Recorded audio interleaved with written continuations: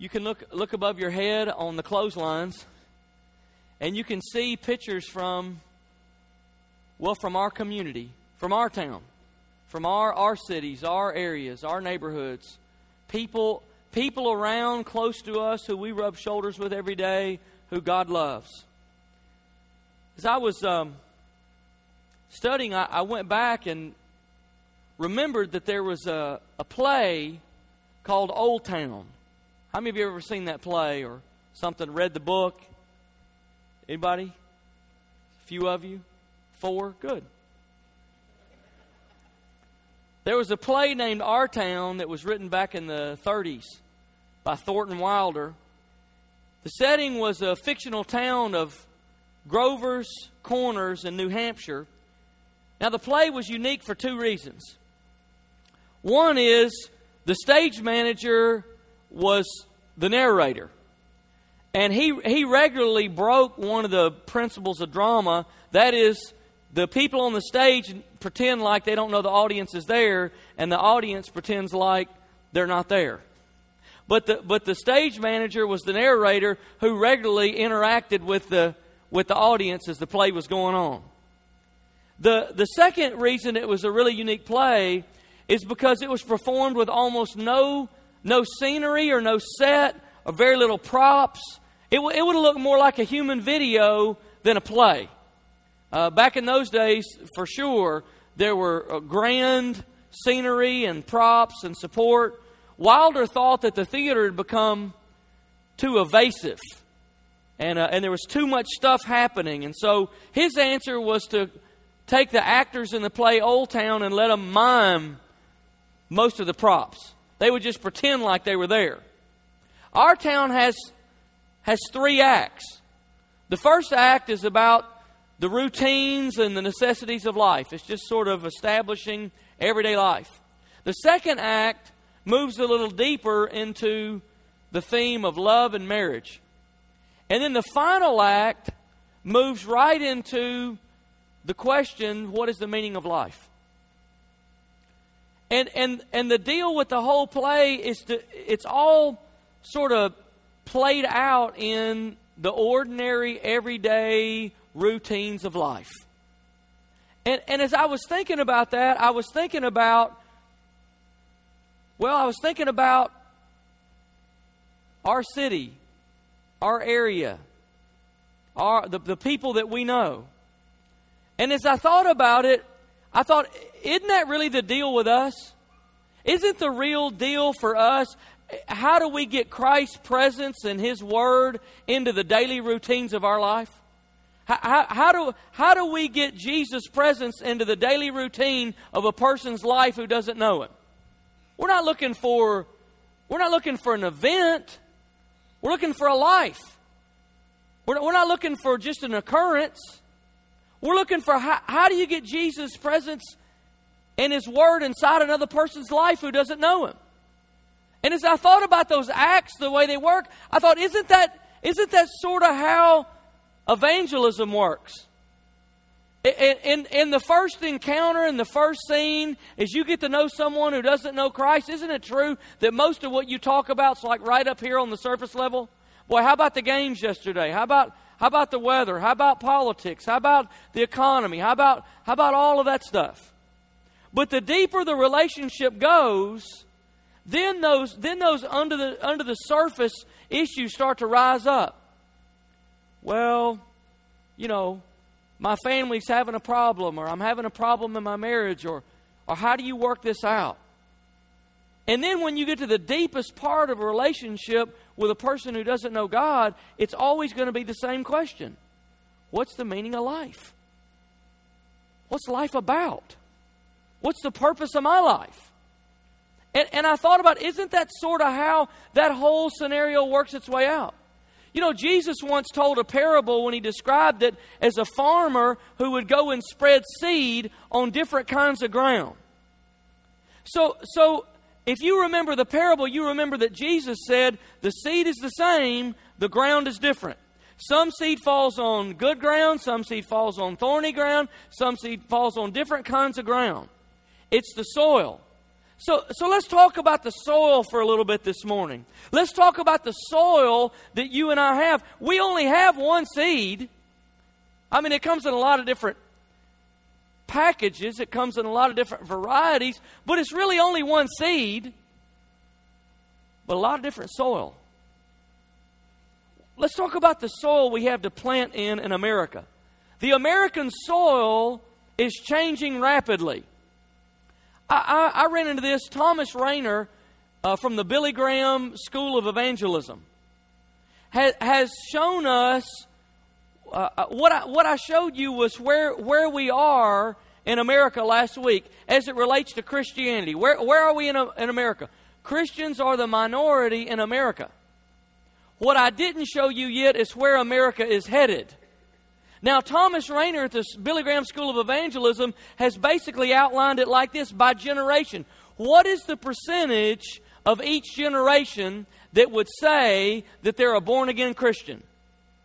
The builder generation, the generation in the 30s and 40s, 65% of that generation would say that they are born-again Christians. The boomer generation, 50s and 60s, the Bill Clinton generation would say 35% of that generation would say they are born-again Christians. My generation, the Gen Xers, 15% of my generation would say they're born-again Christians. This young lady that stood before you and sang this morning, the millennial generation, 4% of her generation would tell you that they were born-again Christians. Do you see where we're headed? If nothing else were to move, time on its own would de-Christianize America. Just sheer time by itself would unravel. Let's talk about the American soil. 1% of American churches that are growing by life transformation, are growing by a person who doesn't know God coming to know God and coming to that church, rather than people who already know God just coming from another church to theirs. 1%. Now, what I'm trying to do is only give you the most revealing statistics, because I realize they are, they're like reading the phone book. This one shocked me. 90% of Americans cannot define the Great Commission. 90% can't define it. Don't know what it is. The Great Commission. Let's go closer to home. In the last 20 years, the Christian population in the state of Alabama has dropped 9%. In our town, in our state, in our part of the country, the buckle of the Bible Belt. What I'm saying to you is the soil has shifted. The soil that we're planting the seed in has changed and is still changing and is on a rapid path of change. And that changes everything about how you do the Great Commission. It changes everything about how you reach your community, how you reach your neighbor. What we have to understand is we're increasingly on mission in a culture that is non-Christian. The way you do ministry in a Christian culture and the way you do ministry in a non-Christian culture are two different things. We're no longer in Jerusalem, we're in Babylon. It's a different deal. Now, what's the major difference in doing ministry? There's a lot, but let me give you one big one today. In doing ministry in a Christian culture and doing ministry in a non-Christian, a secular culture. The main differences between harvesting and sowing. We have to begin to think about salvation as a process and not as an event. We have to think about it as a process. I like to call it pre-Christian discipleship. What that means is preparing the soil for harvest. Now look at John chapter 4. John chapter 4 verse 35. Let me give you the backdrop of these verses before we read them. Do you remember when Jesus met the woman at the well? And the disciples, I don't know, it looks like they passed her by and they didn't realize that their real mission was not to do the details of what they thought it was. Their real mission was to touch that lady. But they passed her by, but Jesus didn't. He got it. And he stayed there, and you know the exchange. He says, if you drink from this well, you're never going to thirst again. Then the disciples come back, and they went into town to get lunch or something. They come back, and they ask Jesus, are you hungry? And Jesus said, I already ate, basically. What do you mean you already ate? There's nothing out here but a field and a well. And he says to them, my food is to do the will of my Father who sent me. I'm eating on something that you don't know anything about. And then comes John chapter 4, verse 35. Let's look at it together. John chapter 4, verse 35. Do you not say 4 months more and then the harvest? I tell you, open your eyes and look at the fields. They are ripe for harvest. Even now, the reaper draws his wages. Even now, he harvests the crop for eternal life, so that the sower and the reaper may be glad together. Thus, the saying, one sows and another reaps, is true. I send you to reap what you have not worked for. Others have done the hard work, and you have reaped the benefits of their labor. There's a great kingdom principle in this passage that I think we have by and large missed. I don't think that we've maybe heard it the way that Jesus said it. We've been so focused on the whiteness or the ripeness of the harvest field. The fact he says the harvest is white, the harvest is ready. We've been so focused on that I think we've missed one of the deepest evangelism principles in Scripture. What if the harvest isn't always ripe? What if the harvest isn't always white? Look, I've preached that. I've preached that 100 times. I probably will again. But what if the harvest isn't always ripe? What if it's not always ready? What if it's not always white? I know a missionary couple in Italy on their second term who have, by the time I met with them, had spent 4 years in Italy. And they had only seen 4 people come to faith in Christ after 4 years. And the other missionaries in Italy were amazed at how effective they had been. The harvest is not ripe in Italy. The fields are not white there. There's a lot of work that's got to be done. There's a lot of darkness that's got to be penetrated. There's a lot of things that have to be pulled down. Jesus was about to turn the work of the harvesting over to his laborers. And we focus so much on the ripeness of the fields, I think we've missed the principle of how the harvest works. He said the disciples have reaped where they had not sown. The disciples were like farm hands who were hired once the crops were ready to harvest, but missed the planting season.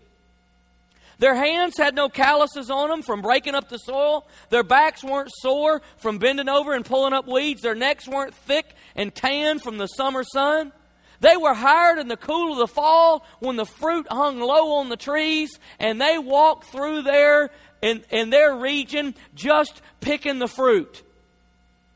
And Jesus was talking about the harvest of human history. It was ripe because all the work that the kings of the Old Testament, all the work that the priests of the Old Testament, all the work of the prophets, all the work of the Old Testament saints, all the work of Abraham and Isaac and Moses and Isaiah and Jeremiah and David, all the work that had been done had come to a point in human history where the Bible says, in the fullness of time, Jesus came.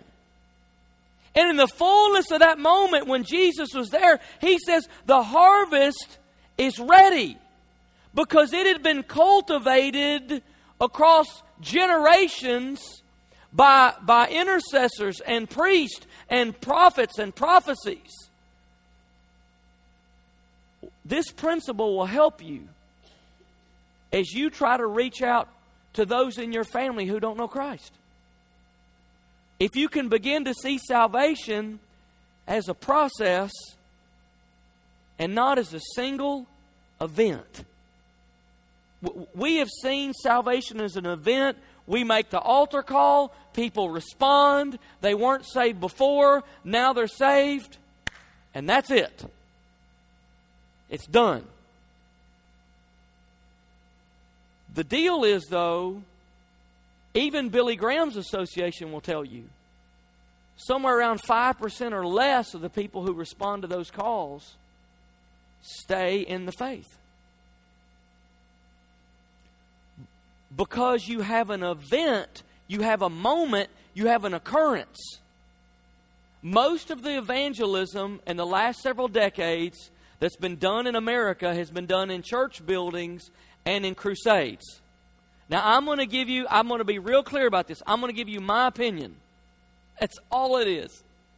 It's not what Jesus said there. It's my opinion. My opinion is that in American life, statistics will show you we are running out of harvest.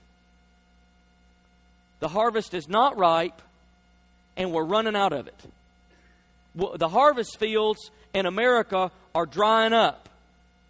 The harvest that has been cultivated decades past has been harvested, and we're now in a season where another harvest has to be cultivated. A couple of years ago, my wife and I had hung out at the baseball fields a lot with our boys, and we got to know parents of other players, and most of them were non-churched. And my wife had just developed this relationship with this one lady who she would spend time with at the field if she got a chance. And one day this lady found out that my wife and I served as pastors in our church. And the lady looks at her and says, You don't seem like a pastor's wife to me. Now, I don't know if you heard what she just said, but she just opened the door. She just opened the door. In our when we do evangelism in a Christian nation, our teaching would tell us the next thing you say is something like this. You know, some short explanation for that. Why don't you and your husband come and join us at church this Sunday? With the concept of, if you'll come to church this Sunday, maybe God will change your life. Anytime that we begin to see God working in another person, we can't figure out what to do with it, so we just invite them to church. Hey, there's worse things. And there's worse places to invite them. But the problem is, in Christian America, people hear that one way. They say, yeah, if you're dealing with a person with a church background, they say, yeah, I know I've been needing to find a church, and maybe this is it. You're dealing with a person with a non-church background, you know what they think? Church is for church people. I'm not a church person. It'd be like saying to somebody, why don't you come play golf with me? You say, well, I don't play golf. Golf is for golfers. I'm not a golfer. And to a non-Christian, to a totally out there person, what they can't fathom is, why is it when they ask you a question about God, you give them an answer about church? I know it's natural for us, but they don't make the connection. They don't assume that. So once they open their heart to Jesus, they'll begin to understand. But what I'm saying is when you get to that critical moment, don't muddy the water. Start to invite them to God. The next line behind, you don't seem like a pastor's wife to me. The next line is not, we'll come to church with me Sunday. The next line is, you should have known me before. I wish you'd have known me the way I was before God met me. He's changed my life. And I can't tell you the great things that He's done in my life. You see the difference? One is you're trying to say, what you're asking, you just open the door.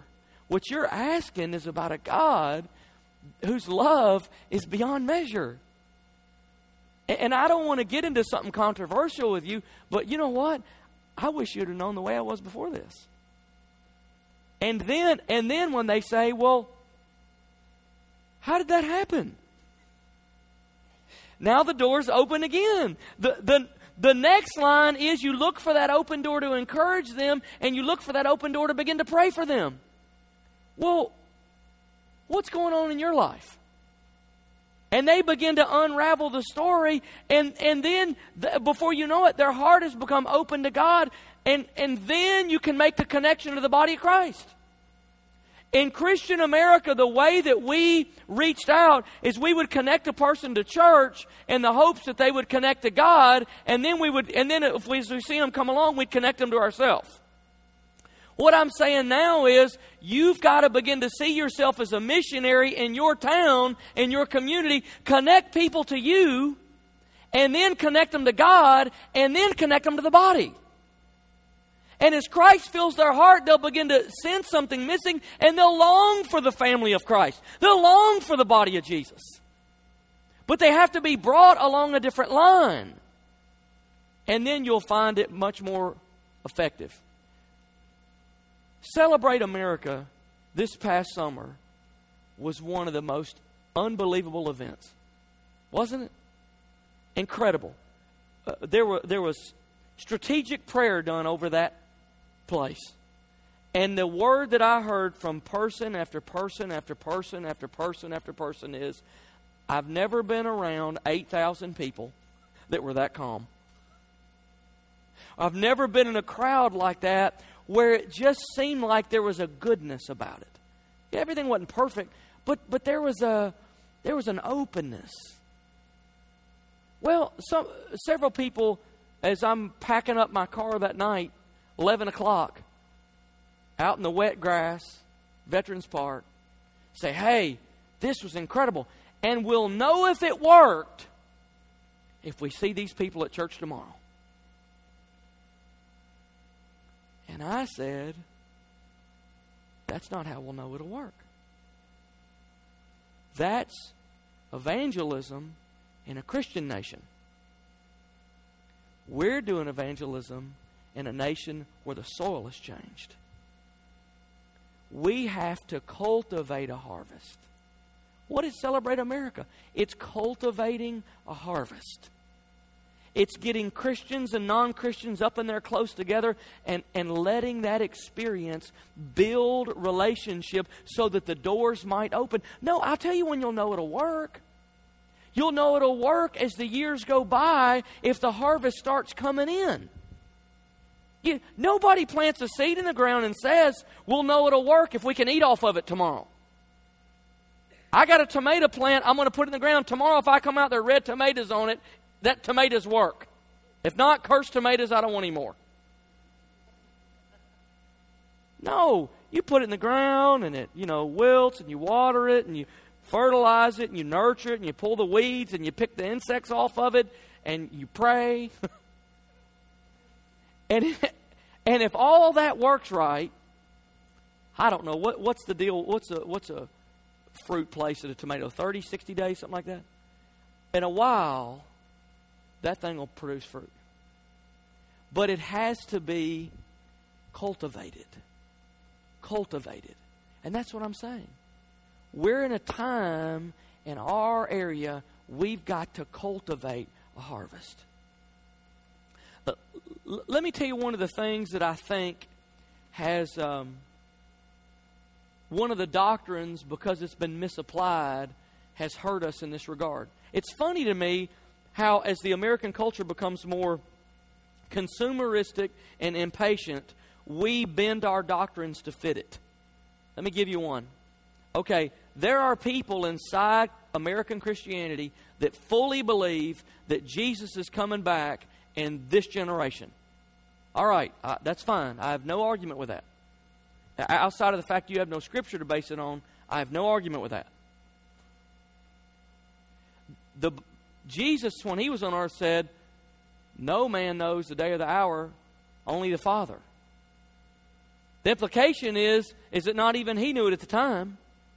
It's not hurt us because it's not true. It is true. Jesus is coming. Everything that we should do should be in light of the fact that there is an imminent return of Christ. I believe it. But it's how we've applied it. Let me read a quote to you from a person you'll recognize. They said this: God will not be able to bear this wicked world much longer, but will come with the dreadful day and chastise the scorner of His word. In other words, the world has gotten so evil, Jesus has to come back quick, soon. Do you know who said that? Martin Luther, 400 years ago. Jesus is not sitting by the emergency brake, waiting for things to get bad enough to pull it and come back. Jesus is on His own timetable. He we talked about in the offering, God's economy. God has a time economy. At the fullness of time, Jesus came the first time. At the appointed time, He'll come the second time. It might be before the day's over. It might not. It might not. And what do? The problem with the consumeristic urgency of it is we can feel like the people who ran their credit card up in 1988 and went and stood on a hill in Arkansas waiting for them to come back. Wonder if they got those bills paid off yet. It can feel like that. The world's gotten so dark, and as American culture moves away from Christian to non-Christian, we feel less able to relate to it all the time. The world is getting darker. It's getting harder. It's getting more sinful. It's getting more frustrating. I understand it less and less and less. Oh, that must mean that Jesus is about to come. No, maybe what it means is it's time to sow. Maybe what it means is we have to cultivate another harvest. So what we have to do is live like Jesus is coming today, but plan like He's not. Are you with me? You can exhale now. Most modern churches in America today were founded during a time when the American fields were white for harvest in the 50s and 60s because the Great Depression generation cultivated a harvest. And it came about in the 50s and 60s. And boy, did we have a harvest. We had an incredible harvest. But harvest only lasts as long as harvest lasts. And the soil of our culture continues to erode. And Jesus said that one day, in John chapter 4, Jesus said that one day the sower and the reaper would be happy together. The sower and the reaper would rejoice together. But what if the sower decides not to sow? Well, in that case, we better pray Jesus comes fast, because we're not going to have a harvest, we're going to have a famine. Harvest has to be cultivated for. I asked Pastor Micah to come.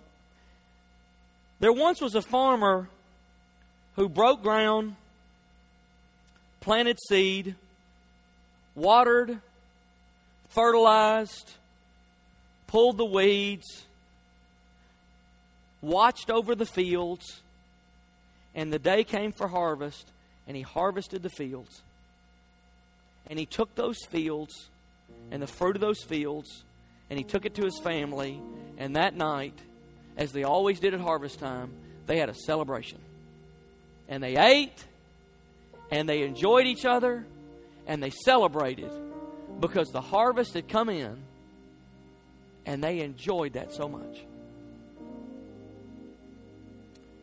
It wasn't long, though, that joyful celebration was just a memory. And it was time to plant again. And so he went back out in the hot sun, and he started breaking the ground, and he started fertilizing, and he started weeding, and he started planting, and he started watering. And the harvest came again, and there he was back with his family. The harvest had come in, celebrating again. And one day it dawned on him how much he disliked planting. He said, I don't want to plant anymore. It's hot. The ground's dry and broken, cracked. It's hard to work. I think what I'm going to do is I'm going to harvest. That's going to be my deal. So he went out and harvested. And what he decided to do is once every week, he would go and harvest.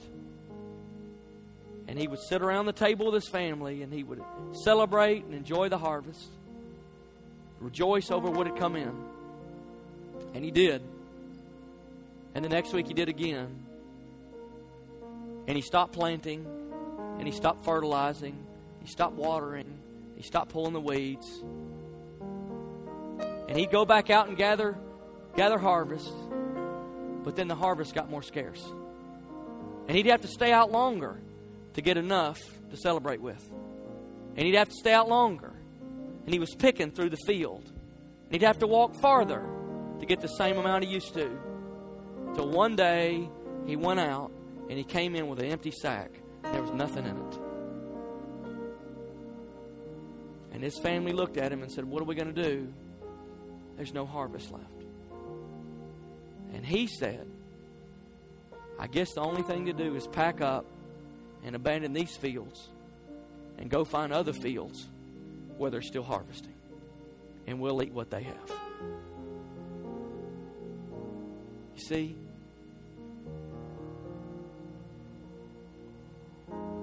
In the work of God, in the Great Commission, the reaper and the sower will one day join in heaven and rejoice.